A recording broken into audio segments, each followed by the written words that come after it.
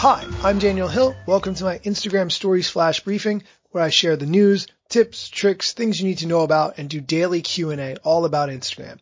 A lot of news today. First, there's a new feature on Instagram that lets brands sell directly to end users all through the Instagram app without needing to leave. Right now, the service is called Checkout on Instagram, and whereas before, users would have to go to the retailer's website or use an app like Shopify to complete the purchase, now the users can tap a product on a shopping post and be able to choose sizes, colors, and then with Instagram Checkout, make payments directly inside the app. After a user's first order, Instagram said they will securely save your name, email, billing information, and shipping address to make it easier for future payments. However, your payment information that is being stored will not transfer over to Facebook and will only be used by Instagram currently. Checkout on Instagram is available for brands like Adidas, Burberry, Dior, H&M, Kylie Cosmetics, and Nike, with more brands coming soon.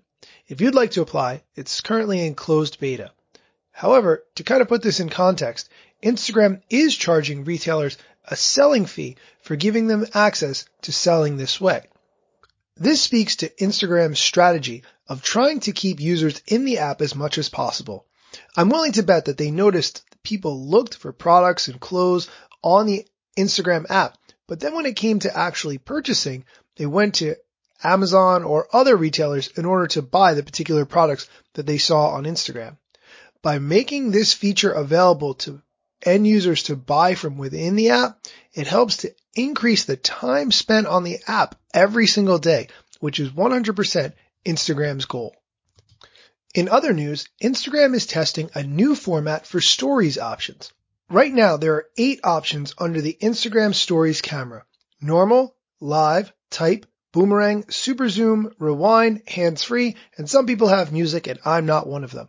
However, in this new testing feature, there will be just 3 options: normal, which includes super zoom, rewind, AR effects, create, and live. Just those 3.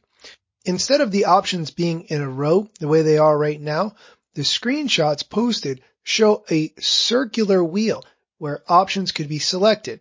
Normal would include super zoom and rewind options. Create would let you find the sticker and text tools, and live would remain on its own. All these features were discovered by the social media code hacker Jane Manchun Wong, who posts so much good stuff on Twitter. I highly recommend checking out her account. Now, these features are very similar to the way Snapchat does things, and also another popular photo capture app called Obscura. In fact, Obscura tweeted, "You know you've done something right when everyone starts following your lead," with a bunch of question marks. Hey, Instagram and Facebook do have a history of stealing popular features from competitive apps. There are so many features and potential things that Instagram is testing.